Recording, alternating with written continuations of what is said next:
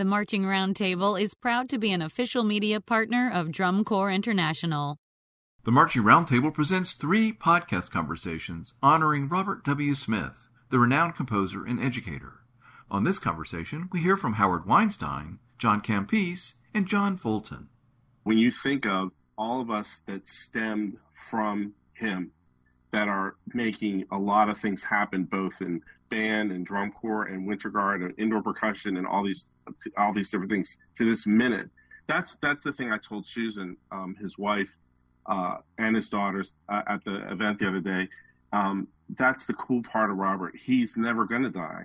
He's never going to pass away because there's so many people. And then we're teaching people that are from that legacy through.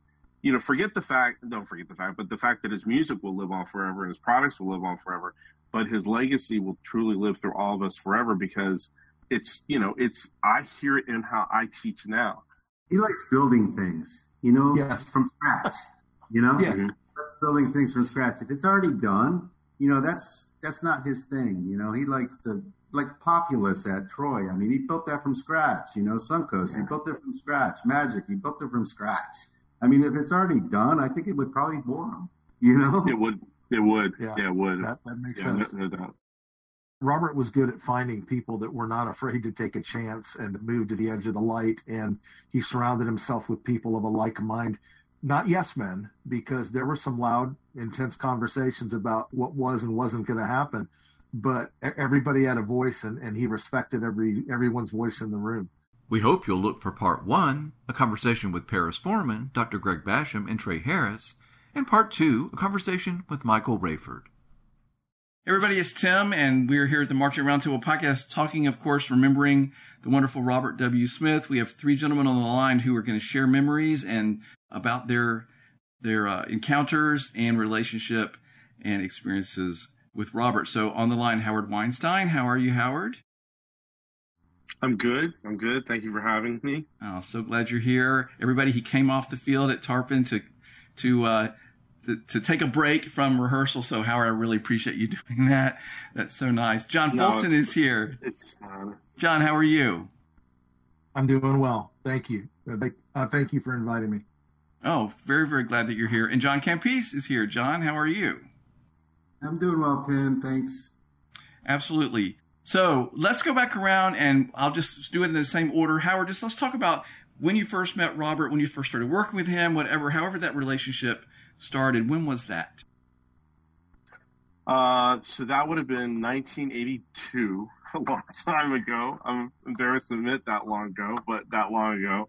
I went to high school at Lake Howell High School as a student over in Orlando, and actually, John was one of my instructors there, John Campese. We got 2 Johns here, so we're going to be clear about that. And I've known John ever since then as well. And so Robert, well, let me start by saying he was a tremendous influence in my life, like tremendous as an educator, as a human being, as a mentor, I could talk about him all night long. And so I first met him because Greg Martin was our high school band director, and he would bring Robert in every so often. He did a little bit of arranging for our program. So I got to know him through that. Then eventually my goal was to be in Suncoast Sound, the drum corps, where he was brass caption head and arranger and just about every role you could think of for that group. So I wanted to be in that ensemble, and I was going to eventually be in that ensemble, although I ended up being sooner than later because I was training to be a high school band director myself, and was actually John Campese's brother, Jeff, was teaching me brass because I was a woodwind musician, and I learned brass to be a band director and because I wanted to be in that drum corps. Anyway, long story short, there ended up being a spot in the Corps in 1983, even though I was going to wait till the next season to actually audition. And so Jeff, actually, John's brother, called me and said, "There's a spot in the baritone section. You're coming now, packed." So I packed, and I went to Pinellas Park. It was during spring training, and went over there. And then that was my first encounter with Robert as an instructor, as a teacher, because he was running the organization. And so I started as a student in the Corps, marched in the Corps to my age that year, which was 1985. And then ever since then, he's just, like I said, been a mentor and a confidant person I would go to. And I'm sure these guys would agree. Once Robert's in your life, he's in your life. Like, there isn't an exit. So we were in different roles, and I was an educator and a peer. And I say that loosely because, to me, Robert was still always a teacher to me, till the other day when he passed away, if I'm honest with you, and beyond that. So anyway, that's when he became a part of my world. That's fantastic. I love those drum corps stories where suddenly it's like the woman in 42nd Street who's suddenly starring, like suddenly you're in. And learn the show. Let's go. I love those stories. So that's fantastic. That's what it was. And I'm so thankful because, it was, as these guys will tell you as well, like, the organization was incredibly influential in our world and changed my life. And of course, Robert and the people that I became a part of in that drum corps at that point in time, I was just with them the other day. I mean, we're still very, very, very, very close. That's great. Okay, John Fulton, set the stage for your relationship. Well, I was a very young band director in 1983 at Northeast High School, and I'd just taken over. And Northeast High School had a few tough years, but had great students, great support. They wanted to be successful. They were hardworking, and so we went to our first marching band competition of the year, the Largo Golden Invitational, and Robert was announcing. He was not a band director at that point in time. It was like in between band directing careers, but he was announcing, and my band played, and the door of the press box exploded open. Robert bounded down the stairs, jumped over the railing. Robert was a weightlifter back in those days and was very buff and very fit, and jumped over the railing, came over, shook my hand, said, "I have never seen a bigger difference in a band in 1 year." And I was kind of blown away, and I didn't know who Robert was, honestly. And he said, "I'm Robert W. Smith," and so we introduced each other to. And the next thing he said was, "Are you busy tomorrow?" And I said, "No, what's going on?" And he said, "Well, we're doing auditions for Suncoast Sound Drum and Bugle Corps." And I'll be honest, I didn't know what that was at that point in time. And he said, "And we would love for you to come help us do that." So I showed up. I met Frank T. Williams at the same time. And by the end of those auditions, I'd been offered a position, as a low brass instructor, specifically contrabass. I did that for only 3 years, and then, moved on, came back and worked with Magic for 1 year. And I honestly can't even tell you what year it was, but worked with Magic for 1 year. So as far as the drum corps world, I wasn't in Robert's circle very, very long, but as far as his life and friendship and effect, I've been in his circle for 40 years. And that's been huge. And one of the things that I think we all learned last year was many of us thought we were Robert's best friend, and that was true. But he treated everyone as his best friend. A couple things I learned last week were that whenever he would introduce someone, he would tell them 3 things he admired about you. He would share that, okay? And another really cool thing was, if you were in Robert's circle, if you're in Robert's circle, you never left, as Howard said. You were always there, and he always looked for opportunities to connect you with success and to make you better. And that, whether you were in the drum corps, around the drum corps, none of that mattered. What mattered was he cared about you and helping you become more successful. Man, that's fantastic. What a great intro to your story. That I love that. And I have to tell you, John, that's not the first time that somebody has said to me, like, sort of told a story where Robert had this knack for knowing, here's somebody that's really talented. I'm going to have them. I'm bringing them in. You know what I mean? Like, that's exactly what you just described. And you're not the first one to tell me that exact kind of story where he saw like something great and wanted it as part of what he was doing. That's a wonderful compliment. And to both of you, really. Very cool. Okay, so John Campese, Let's hear your first connections. Okay, mine go way, way back to the Stone Age. Actually, the first time I met him was in 1979. I actually went to Troy State University. Now it's Troy University because it's all hoity-toity. And Robert was a couple years ahead of me, and he graduated when he was like 12 from university. And I don't think you're far off, to be honest with you. True story. Yeah. So he was, he was already teaching a band at Pike. I think it was Pike Liberal Arts School or something, which was like down the street from the college. And so everybody knew who Robert was because he was like the legend of Troy then. And so we would have band rehearsal in the fall of '79, and then we would get done with band rehearsal, and we go over to Pike and like go heckle Robert, because he was teaching this high school band, and the band was like maybe had 25 kids in it or something, but they were amazing. And so we go check out his high school band at that time, and it was that's where I first met him. I was marching in Florida Vanguard at the time, and that was a real drum corps. Okay, let's put that on paper. Okay, because Suncoast Sound in when did they come out? Did they come out in 79? 79 was the first year. 79. Yeah. Okay, 79. I mean, to the drum corps people, Suncoast was sort of like a band still, and we would never go there, right? But after 1980, Florida Vanguard got waxed by everybody. And so some of us in Florida Vanguard went to Suncoast because Suncoast was coming on, and, we saw the writing on the wall. And Robert was actually taking over, like, writing the book and all that kind of stuff. And he was teaching there. And Tony Pike was there as well, who was another Troy guy that I was going to school with at the time. And he was teching there.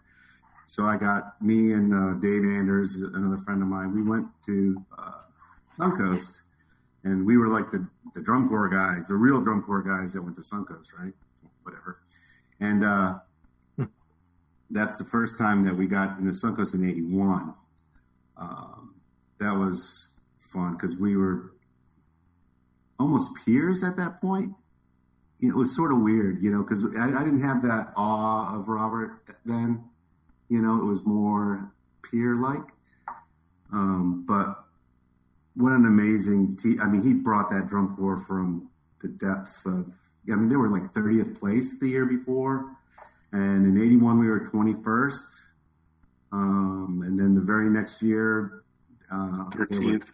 13th, right? So that was the end of my performing career with Suncoast, actually. Then I got a job at Disney. I auditioned and got a job at Disney. The rest is history there. I worked at Disney for 20 years, right?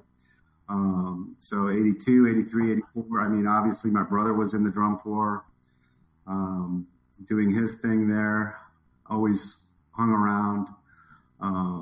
After 87, they changed over staff. Robert called me in. I got the caption head job. I started writing with Robert. That was my first writing job with Robert. So I wrote 88, Suncoast, 88, 89 with Robert. 88, I was so excited. I was like, all right, I'm going to write some jazz with Robert. I'm going to write some Sun jazz, and, here we go, right? And that was the Symphonic Dances for the Contemporary Child show. And I was so out of my element, and it was an amazing experience. I hold that show very dear to my heart because looking back on it now, it is so much, it's almost surreal that I was even involved in penning any note of that show at all. Jack Starling was involved with that, Paul Gansimer, Robert. It was amazing. Carl and Michael Rayford, with their minds on that show. And that was my first ever writing anything, right, for the drum corps field. And I mean, I was just like, my God, I was very blessed to do that. 89, we got to bring back Florida Suite. And that was a record teaching year because we started off very rough. And I think the Corps went up 50-something points in 1 year. So we taught like crazy that year. Howard, you were there. Mm-hmm. And that was a heck of an experience. Magic, obviously Suncoast didn't come out in 1990. Magic of Orlando started. I had the opportunity to write with Robert from 1990 through 1998 with the Magic of Orlando. I mean, I was his guy, I mean, it was, I listened to him, obviously he was a composer, right? And I was very much his, I didn't force anything, right? I listened to his compositions, I didn't get to show off that much, because I was very respectful of his compositions, to put it lightly, right? So the bond of friendship was very, very tight, and I miss that guy. I'm a little melancholy right now talking about it, because it was a lot of years doing a lot of art with that guy, and it's touching to talk about and to reminisce, But I was very blessed that he let me put notes on the bottom of his score for so long, And well, I think we're probably all going through what you're going through right now from the standpoint of because Tim, as you know, he just passed away a couple of weeks ago, and we were all about John and myself. We were all there for his service and all that type of things, but you're still kind of in shock that it happened. And then you come back home and you're like, did that happen? Yeah, because of course. He's been so instrumental to all of us right. in our world. Like John said, we taught with him, designed with him, led with him. And the thing about him too is yes, he was a great teacher, great composer, great educator, great, all those things without a doubt. But his touch as a human being, I was involved with him a majority of the time as a performer and then a teacher at Suncoast, like John said, and then the very beginning of Magic.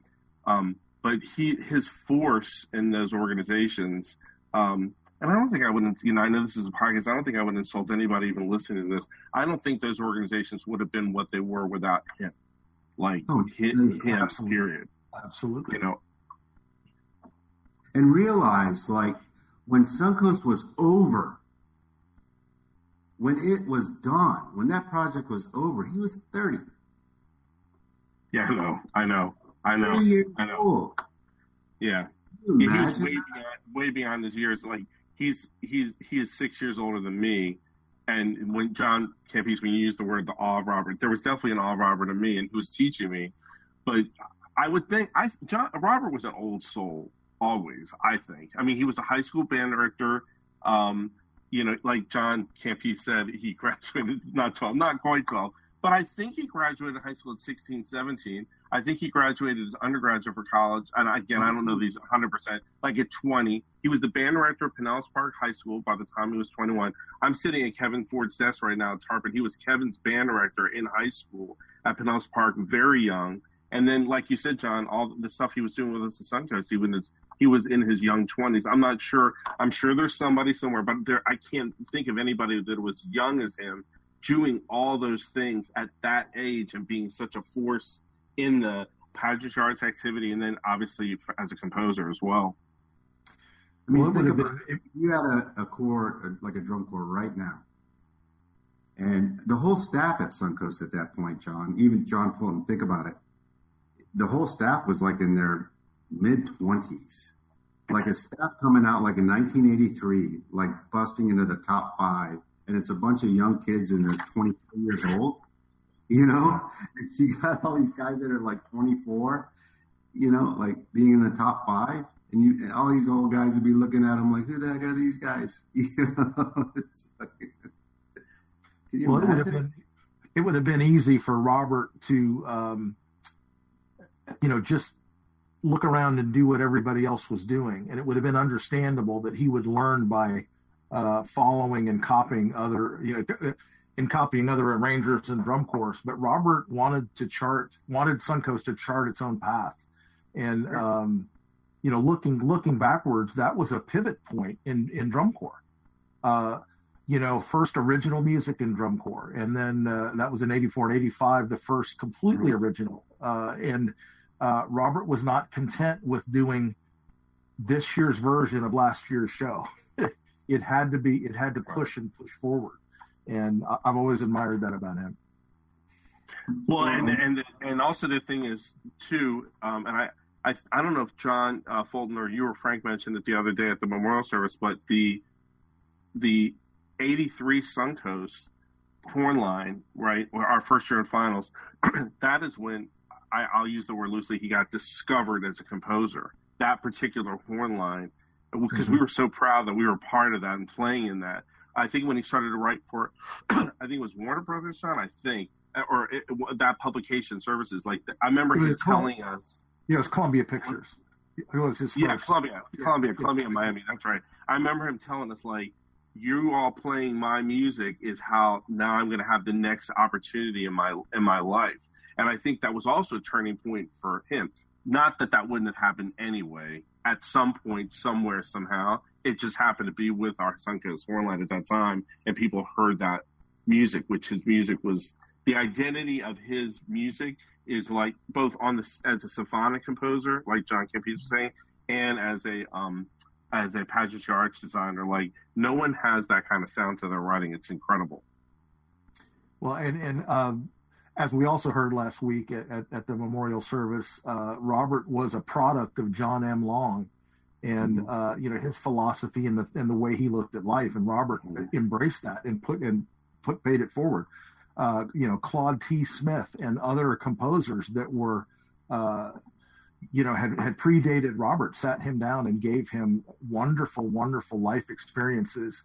And Robert pushed those forward to the young composers of today that are, that he shared that with and sat them down and, bought them a soda and said, this will help you. But, Robert is a great example of paying forward what was given to him, the talents and the experiences. I was just looking around at the memorial service and all the people that were there and all the people that came out of the programs and stuff. And these people are, 50, 60 years old and all the success that came through the program and through the people that he touched. It's 50 or 60, but it's multiple generations. I mean, you had his ensemble in the States, a populous group that they're 18, 19, 20-year-old kids, all the way to us that are, old. You know what I mean? But you had everything in between.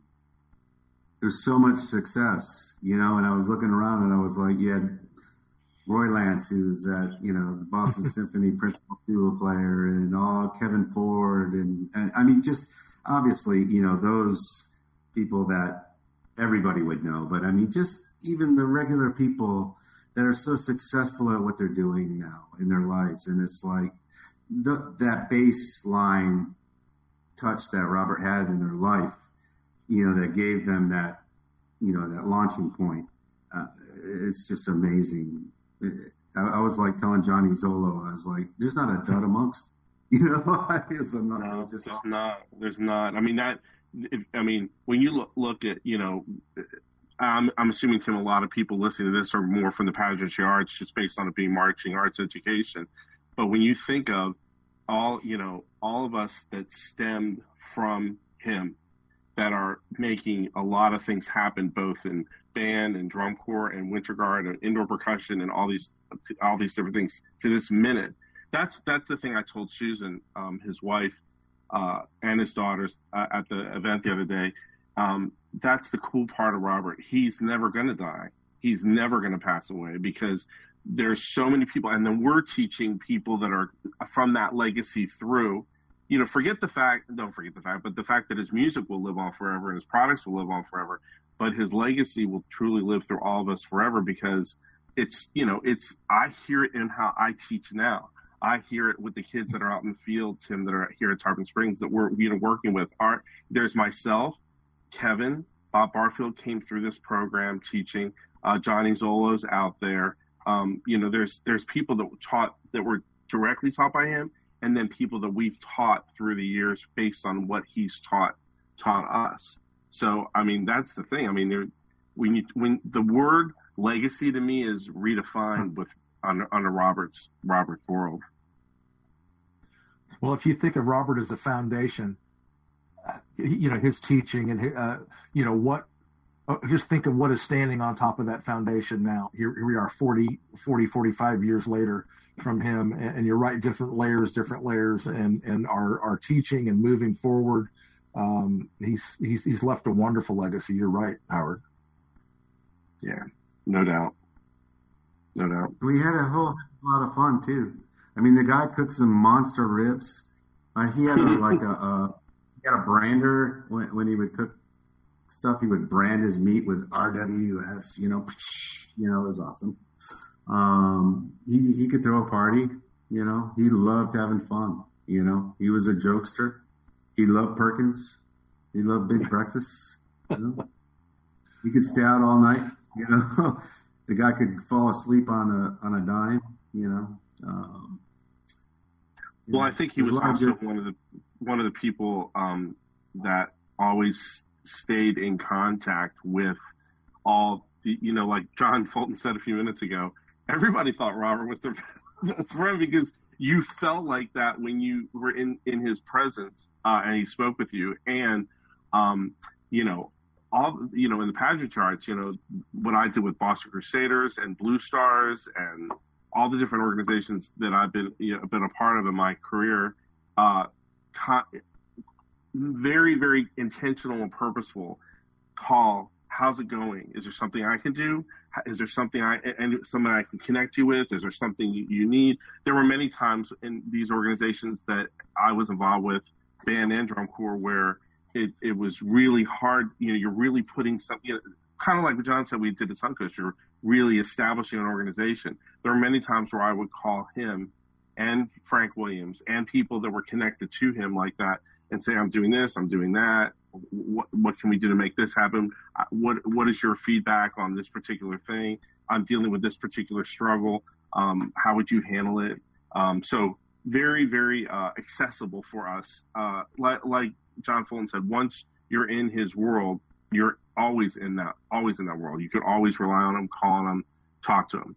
So when we got that call the other week that he had passed, not only was it just heart-wrenching, it's just there's definitely going to be a void in our worlds when it comes to a presence of a strong human being that would always be there for you for any aspect of anything you need from him. And it's very, very unreal, surreal, John Kibbe, like you said, that he's not there. Because like I said, I'm still digesting that and understanding that. It'll take me a long time. Can I tell you something that just happened today? Okay, Robert was a major part of my son Matt's life and guided him in a lot of different ways. Matt called us today and he passed the bar. He passed the bar exam. And, of course, we're very proud of him. And Matt's next call would have been to Robert. And my next call would have been to Robert. Because, Robert knew that Matt was going to be a lawyer before Matt knew he was going to be a lawyer. But here we are, once again, 45 years later, and he's still having a positive effect on the Fulton family. That's who he was. He just wanted to help you make that next step. So he likes building things, yes. From scratch, Yes. That's building things from scratch. If it's already done, that's not his thing. He likes to, like Populous at Troy. I mean, he built that from scratch, Suncoast, he built it from scratch. Magic, he built it from scratch. I mean, if it's already done, I think it would probably bore him, It would. It would. Yeah, it would. That makes sense. No doubt.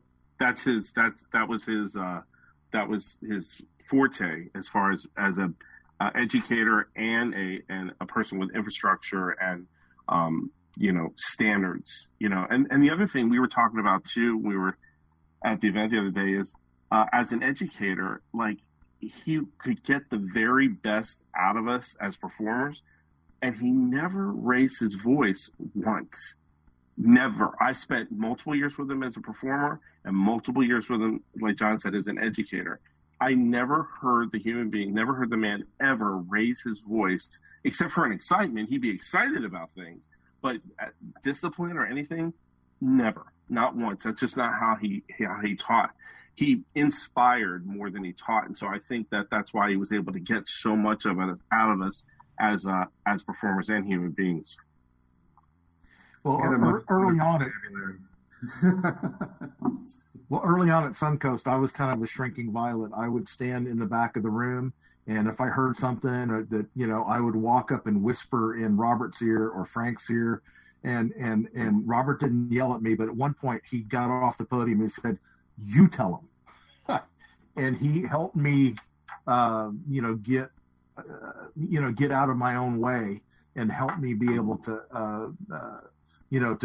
to present myself better and believe in myself more than I had before. And he continued to do that. Our entire relationship he was always challenging me with things and asking me to grow.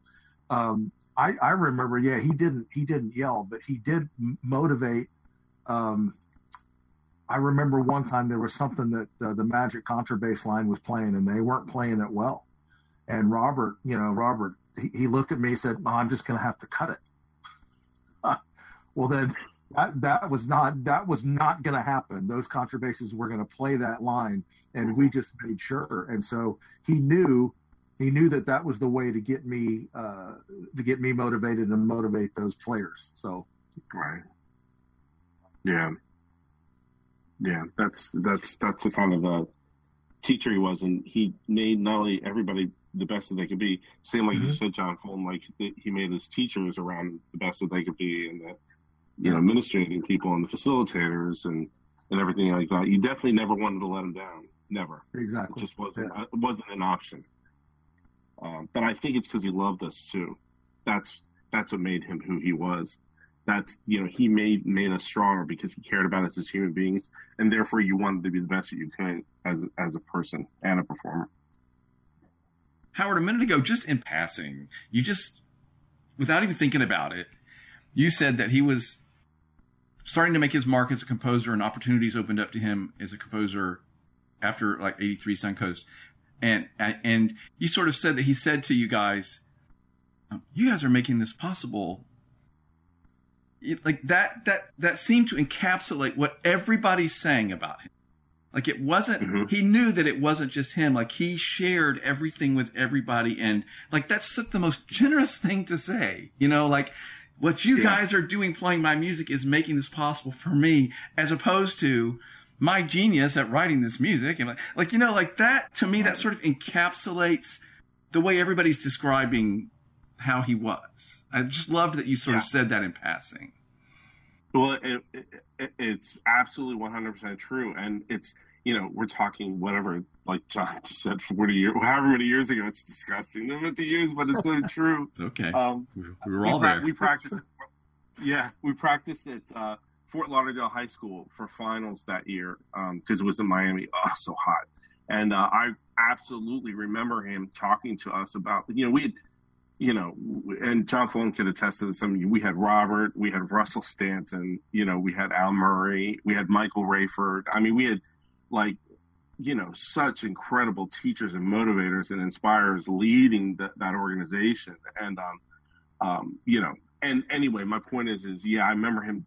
Absolutely. I can remember the space where we were and everything, where he took us aside and was like thanking us for that opportunity for him.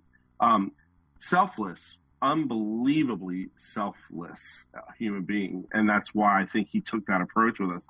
And I think that's why he got so much out of so many people, and why it's so heartbreaking that he's not here, because he was so young and still had so much more to give this activity and this world. I mean, that's just, it's just heartbreaking from that standpoint. But yeah, that's who he was for sure. John Campese, I want to say one other thing to you is I have to tell you, I know how incredibly talented you are, and I've seen all the things you've done, but now that I know that your first drum corps show was that wildly innovative and controversial Symphonic Child, whatever it was. That's incredible to me that you started there. That had to be, I don't want to get too far into it, but you know what I mean? That show had everybody on their ear, and we all look back on it now, sort of how amazing it was, but I just can't believe that's where you started. Yeah, I knew exactly what was going on, and I had a game plan, and I had no idea.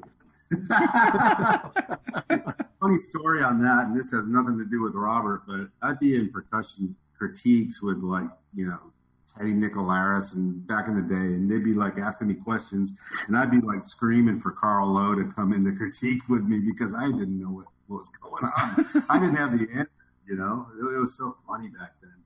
But yeah, it was definitely a baptism by fire that season. And the funny thing is that year shaped me, because every show I watch now, you can tell. I don't even have to tell you the shows that I like, right? You can tell from that year what shows I like now.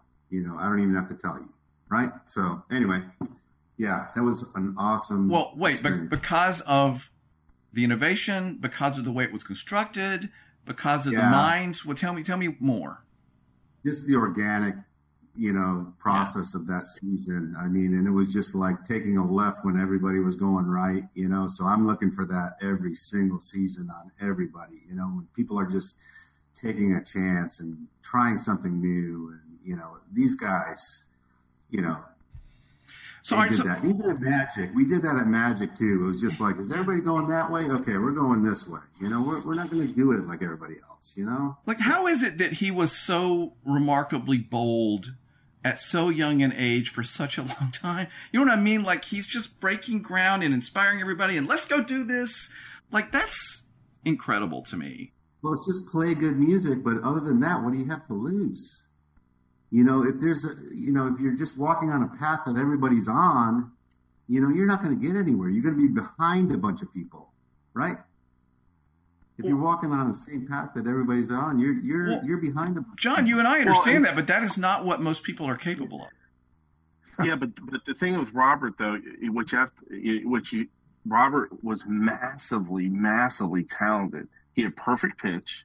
He could make an ensemble, like John said, 1,000,000 times stronger by standing in front of it and starting to work with it and shape it and mold it. Pinellas Park Band, the Clearwater Band. John Fulton, you remember that, what he did with the Clearwater Band. I mean, no offense to whoever's there before him, but my God, after he got there, he was massively,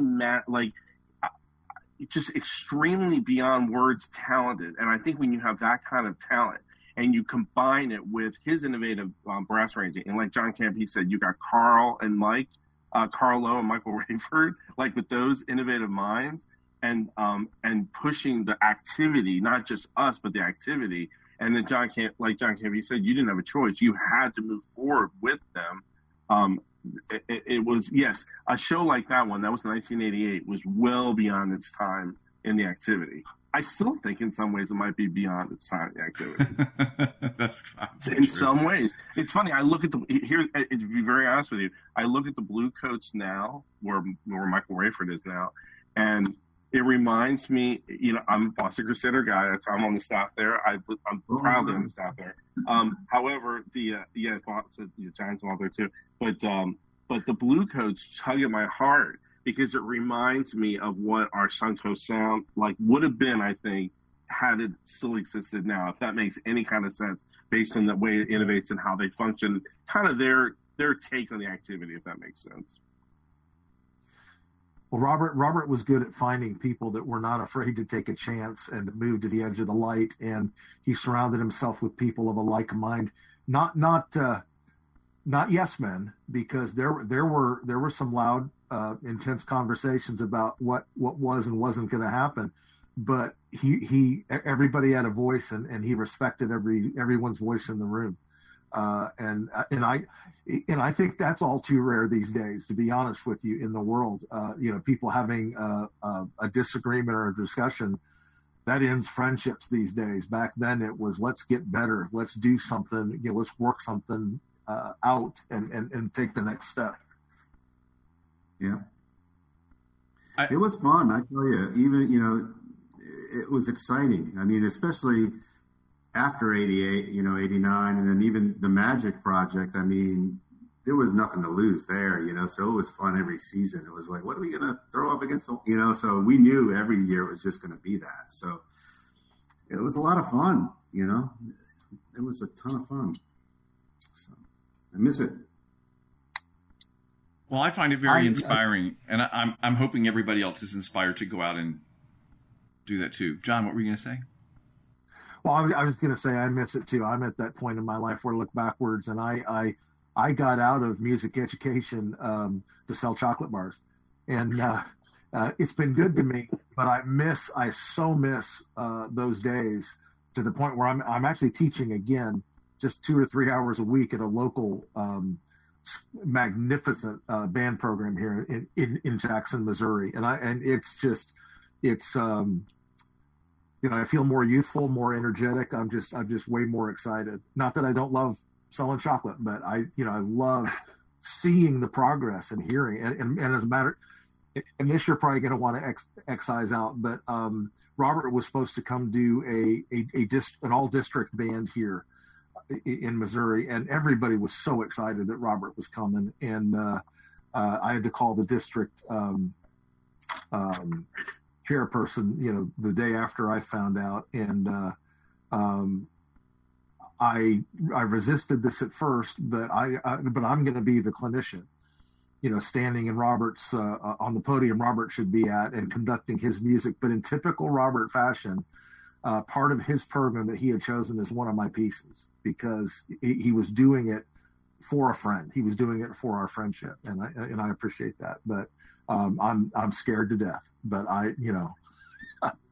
that's why I said yes, was because my first inclination is I can't do that, so I'm not Robert. But then what would Robert want me to? Okay, all right. Of course, he wants you to go do it.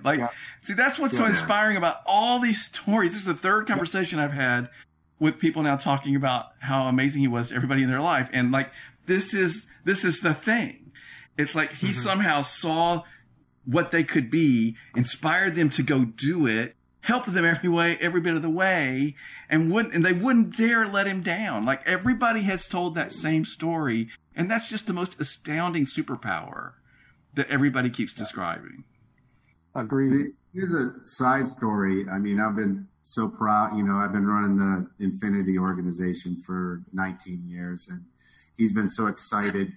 He always comes down and checks it out, and he loves it, and he always comes down to see it, and I put him right next to me, and I'm so proud of it. It's like, check it out, brother, I'm still doing it, and, he had, we just started a project, this past year with, the writers at Infinity are writing, concert percussion pieces for RWS Music.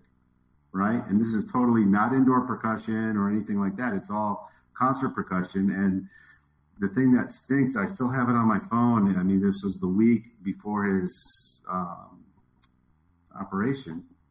And they just published the first 3 pieces of their concert percussion stuff. And he said, hey, I need to get the shipping address for the 3 pieces. I want to get it out to you, And I was just like, dang it. So I just received the first 3 pieces. So hopefully we'll continue that project. So, I was really proud of that. The guys are so ecstatic, because it's like RWS Infinity logo on it and stuff. I mean, it was just so cool, But to Howard's point, proud of us, and everything. Yeah. But to Howard's point, that proved this is why it's not going to stop. Yeah, it's still pushing it forward, Yeah, I mean, like all of this stuff is in motion. It's not. It's gonna just keep going. That's what's exciting about this. Yep. And John, I had several conversations with Robert about that, and he was so proud and excited about that project. And you know, he of course he's going to communicate that to you, but he was so excited about that.